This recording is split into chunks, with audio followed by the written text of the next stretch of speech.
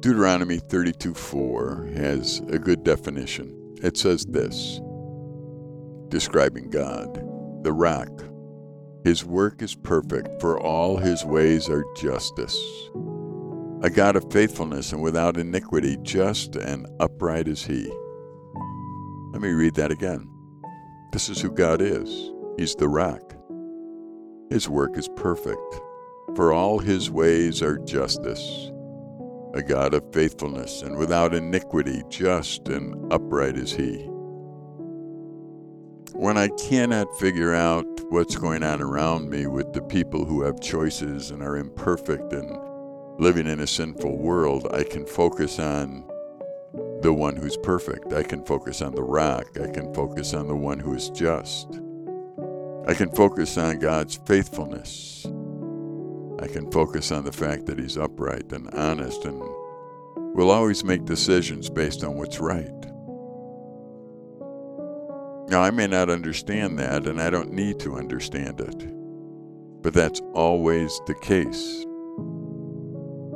Sometimes we want God to be one that performs for us, that when we pray, he does what we tell him.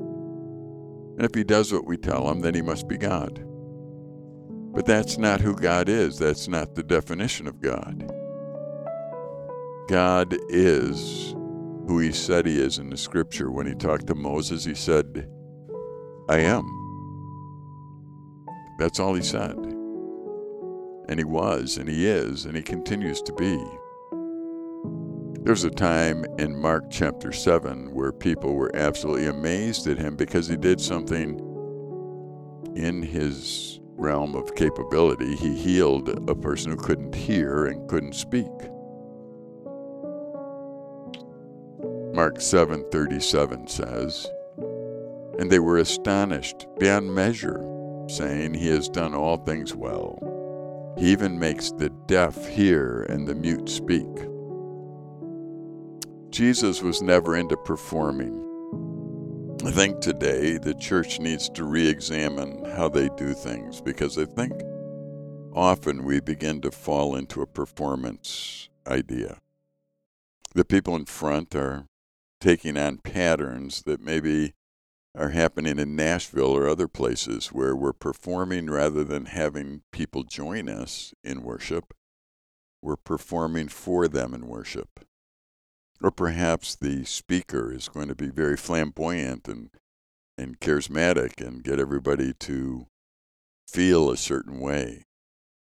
Well, we're not performers. Jesus wasn't a performer. God isn't a performer. I, as a speaker and a teacher, am not a performer. God loves, and he tells me to love. And I do that in the context of my personality. God and I are vastly different, obviously. He can change any circumstance, any situation, so he could perform at any time. If I came to him and said, God, if you make that tree split in half, I'll believe you're God, he could do that. But I doubt he's going to. He doesn't need to perform for me in order to be God. He doesn't need to perform for you in order for him to be God. He is God. And whether he splits the tree in half or not doesn't make him God or doesn't take away from who he is. The context of verse 37 is found in Mark chapter 7, verses 31 through 37. So let me read that. I'm reading from the English Standard Version.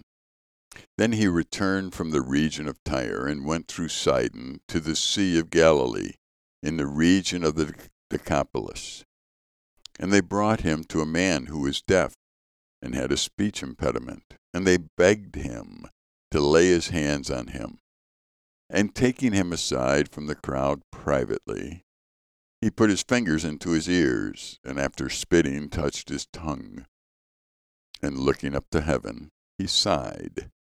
And he said to him, Epaphatha, that is, be opened. And his ears were opened, his tongue was released, and he spoke plainly. And Jesus charged them to tell no one. But the more he charged them, the more zealously they proclaimed it. And they were astonished beyond measure, saying, He has done all these things well.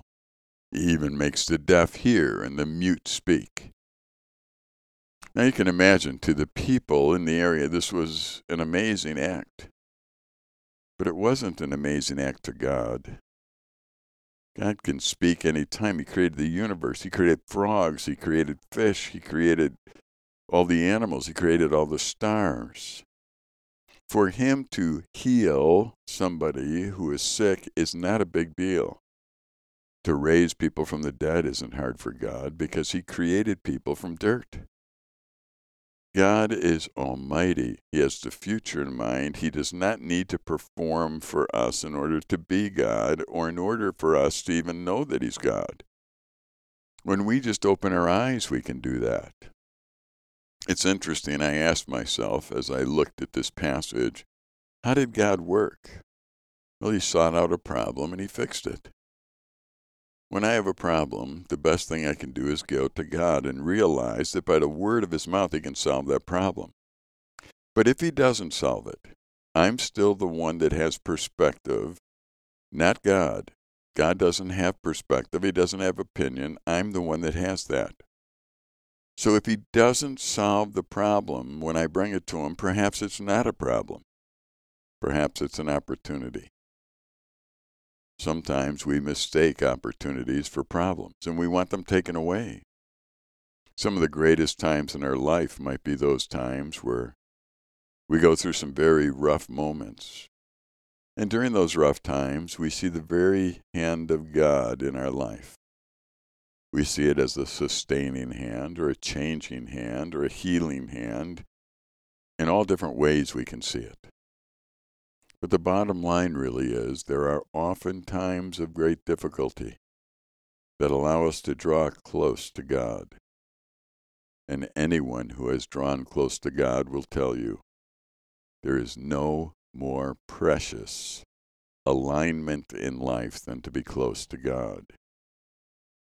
So I think that they were seeking God to fix a problem, and that's normal. I think it's normal for you or for me to go to God with our problems and realize that he can fix them right now. And if he doesn't, we praise him anyway, like Job did, because we understand that he is totally capable of changing the circumstance, but didn't because he loves us, even though we don't understand it. Obviously, God responded quietly and individually with the person. This really wasn't about a crowd. It really wasn't about a performance. This wasn't about entertainment. He took this person aside, it says in verse 33, taking him aside from the crowd privately. He didn't want everyone to see what he was doing. This wasn't about following a procedure, and maybe down the road you can heal people as well. This wasn't about, like I said, a performance. It wasn't entertainment. I'm sure the man who was deaf and dumb at this point was wishing that he could be healed. Perhaps God saw his heart. Perhaps God understood what this person in the crowd needed. I'm sure that's the case. But God also knew he did not need to perform in order to be God. There were many people, while Jesus lived, that were not healed from their diseases. It isn't God's will to always heal people that are sick. One day, those who are in God's family, those who have placed their trust in Jesus Christ, when they leave this earth, they will be healed, and they will stay healed for the rest of their life. And that's something we can all look forward to if we're in God's family. But this life is full of tough times. And even though God could make them simple, often he wants us to go through those tough times to accomplish something greater than the suffering of that tough moment. I often look back at those days when I played football and hockey and was on a swimming team, and I realized that there were often very tough moments in those sports. Not during the games necessarily, even though they could have been tough, but the grueling practices, the things that we had to do to be prepared for the game. I once counted up how many hours we practiced compared to how many hours we actually played. It was an astonishing difference.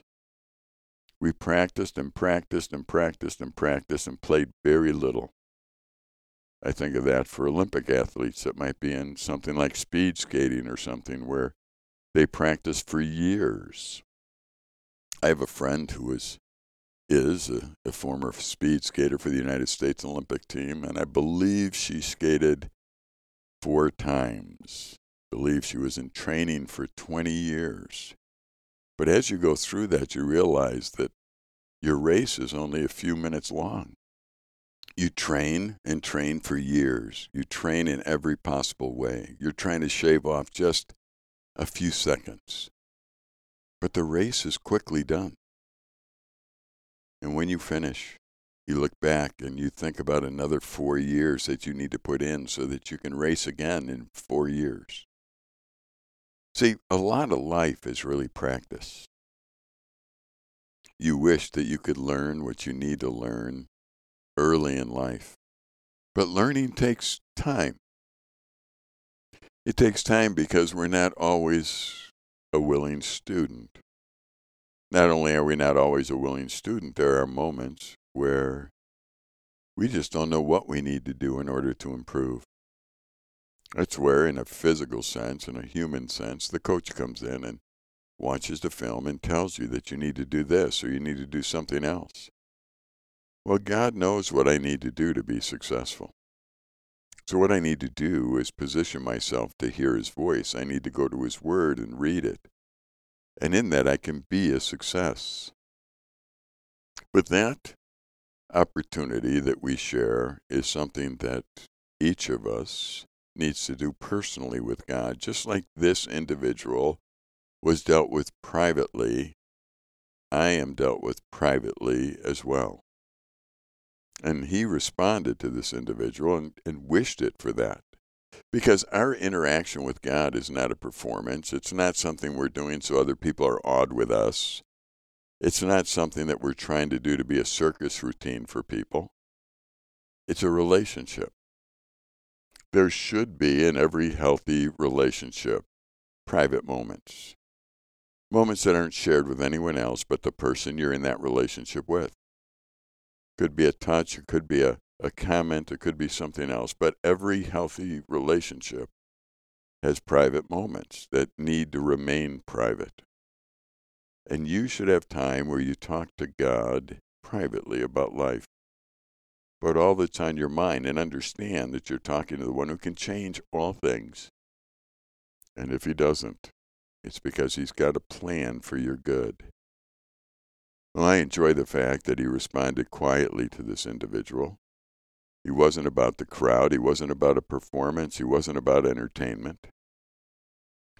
One of the interesting words in this passage that kind of got me thinking was after he took this individual aside and healed him, or on his way to heal him, he looked up to heaven and he sighed.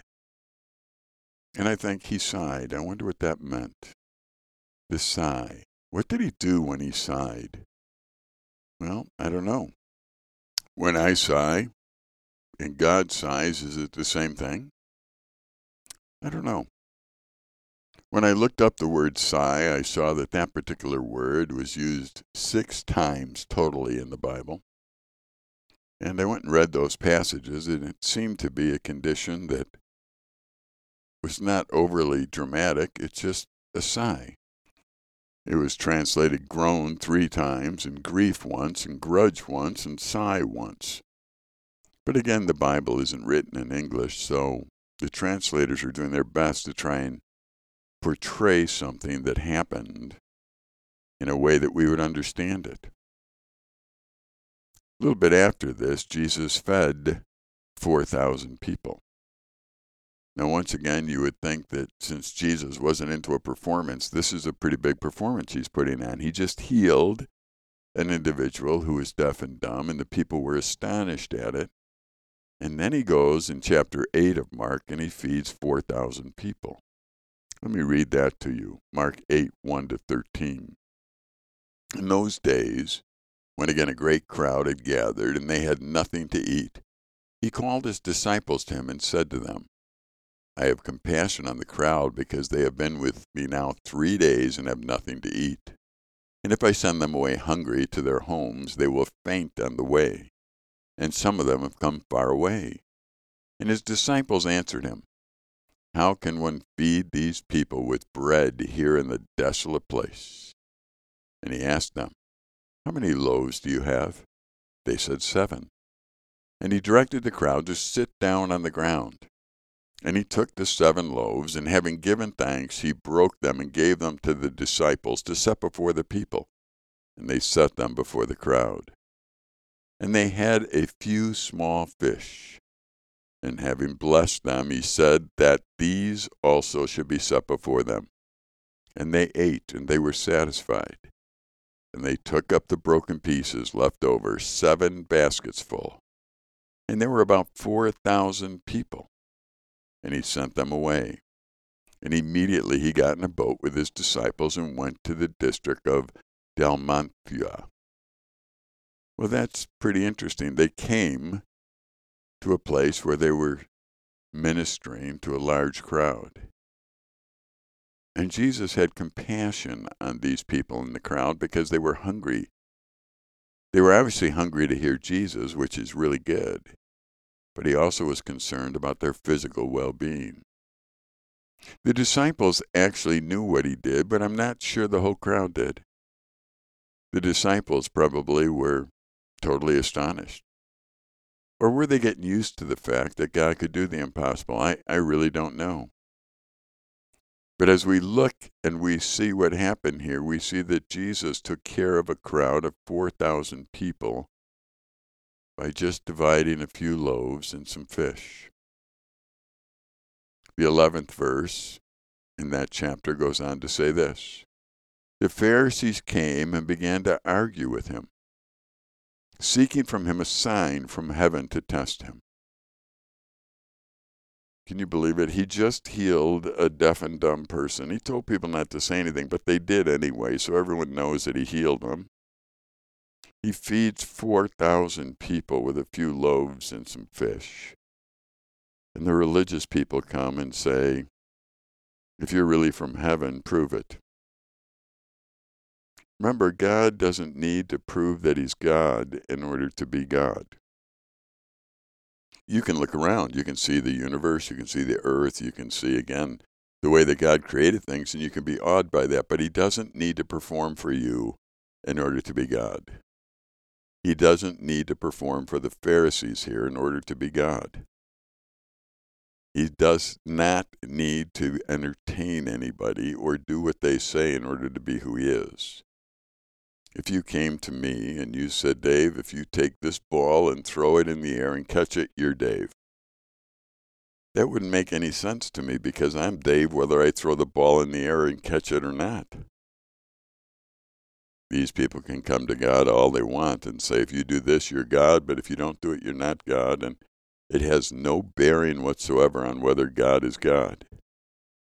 And the Pharisees, they thought very much of themselves, so they thought they had the power to do that, but they didn't. They were speaking to the one who created them. The Pharisees came and began to argue with him, seeking from him a sign from heaven to test him. Verse 12 is what I wanted to get to, because there's another sigh here. And he sighed deeply in his spirit and said, Why does this generation seek a sign? Truly I say to you, no sign will be given to this generation. And he left them, got into the boat again, and went to the other side. Well, that's interesting. He got upset that they wanted a sign. Well, if every time I saw you, you were trying to have me prove that I'm Dave Wager, I think I might get upset with you too. God does not need to perform or entertain in order for him to be God. He doesn't need to respond to your or my demands in order for him to be God. He is God. He will always be God. He will always do right. We align ourselves with him. We don't demand that he aligns himself with us. And that's really the way it should be.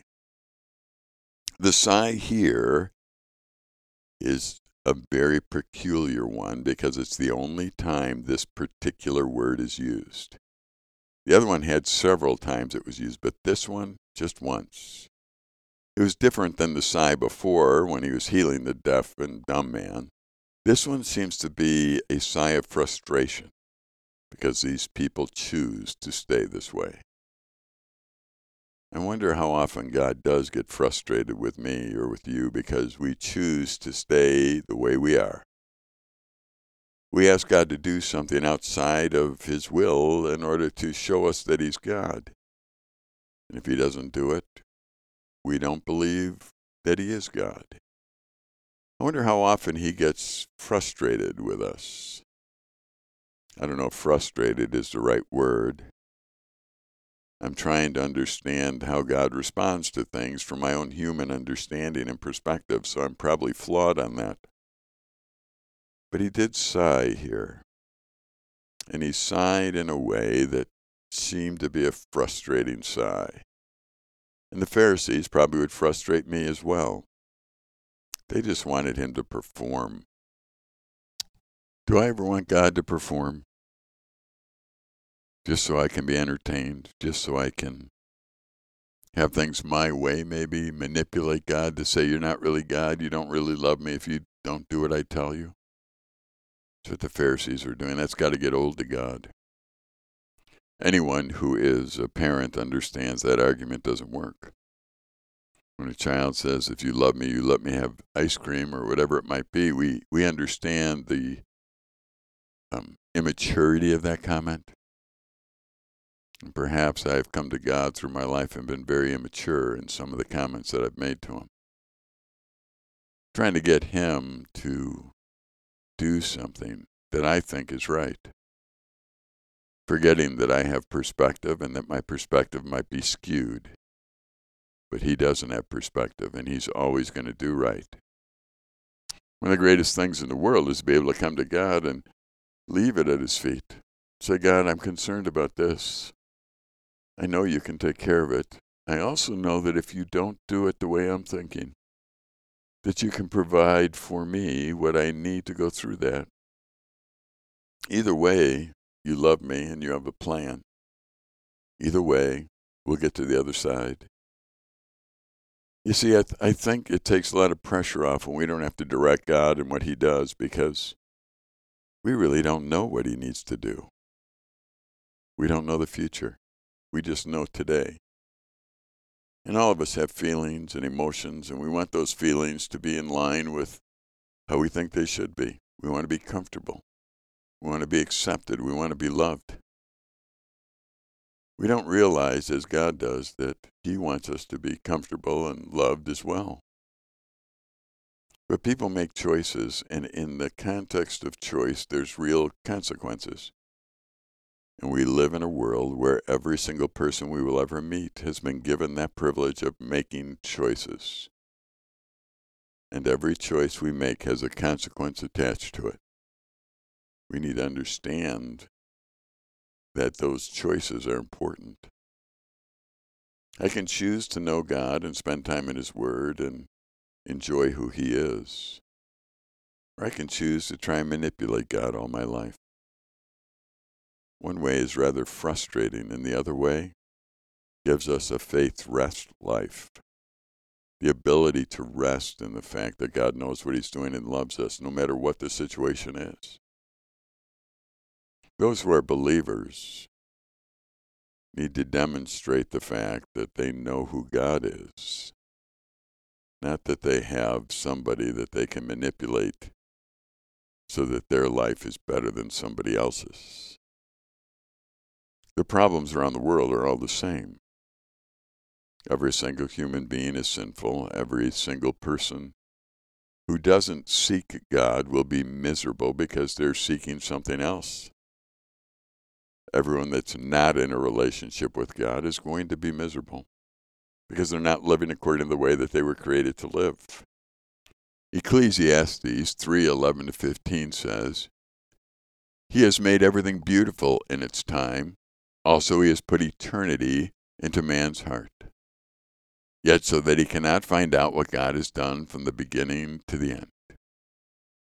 I perceive that there is nothing better for them than to be joyful and to do good as long as they live.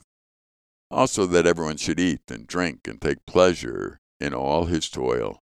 This is God's gift to man. I perceived that whatever God does endures forever. Nothing can be added to it, nor anything taken from it. God has done it, so that people fear before him.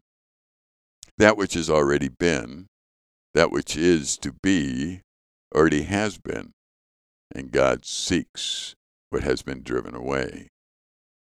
That's an interesting passage. Right at the beginning, I think, yes, God made everything beautiful in its time. God is working in my life to refine me and to bring me to the point where I'm ready for eternity. I'm not 100% sure what he's doing all the time, but I know that he's doing something in my life to create an atmosphere so that I can grow and develop into the person I'm supposed to be. It's like a coach. Sometimes I may not get it, and I may not even like it. It says here, though, that he's put eternity into man's heart. So in my heart, I know that this earthly life is not the last stop, that I'm going to go on forever. But there's a comma after it says he also put eternity into man's heart. And after the comma it says, yet so that he cannot find out what God has done from the beginning to the end. There's this mystery still about God. I would love to fill in all the blanks, but I can't. I cannot find out what God has done from the beginning to the end because my mind cannot wrap around that. One of the wonderful things about life is being a child of God's and knowing that our Heavenly Father has it under control and that he loves us, so I can relax and let him love me. I do not need to figure it all out. I do not need to understand it all. Let me say that again. I don't need to figure it all out, and I don't need to understand it all. I need to relax and let God take care of it all. It's the only way to go through this life. There is no possible way for me to go through life trying to understand everything about God, everything that he has done. Think about those who have tried to figure out how the world came into existence without God. Just read another article today that contradicts what they've learned up till now, and that'll keep happening. One of the best things I can do is just thank my Heavenly Father for the frog I see, or the fish that I see, or the sunset, or the sunrise, or the stars, or the aurora borealis, or whatever I see. Because he made it, and he wants me to enjoy it. It's his gift to me. So many times when I see a sunrise, I just pause and thank Heavenly Father for it. It's his gift to me that day. He painted the sky a beautiful color, and the sun is coming up again. The sun that'll give us light, that'll allow life to grow and develop on this earth. God's given that to us. I don't have to understand everything about it. I just need to love God and allow him to be my Heavenly Father. And likewise you as well. God loves you. He loves me. He is beyond our understanding. He's beyond all comprehension. But he'll never do anything wrong. We need to relax and enjoy who he is. And in that process, we can be at peace in this life. Not anxious, but at peace. Once again, I thank you for spending time with me tonight. I'm Dave Wager here in the studios at Silver Birch Ranch on the campus of the Nicolay Bible Institute. We're always looking for young students that can come and join us at the Nicolay Bible Institute. If you know any, send them our way. Good night for now.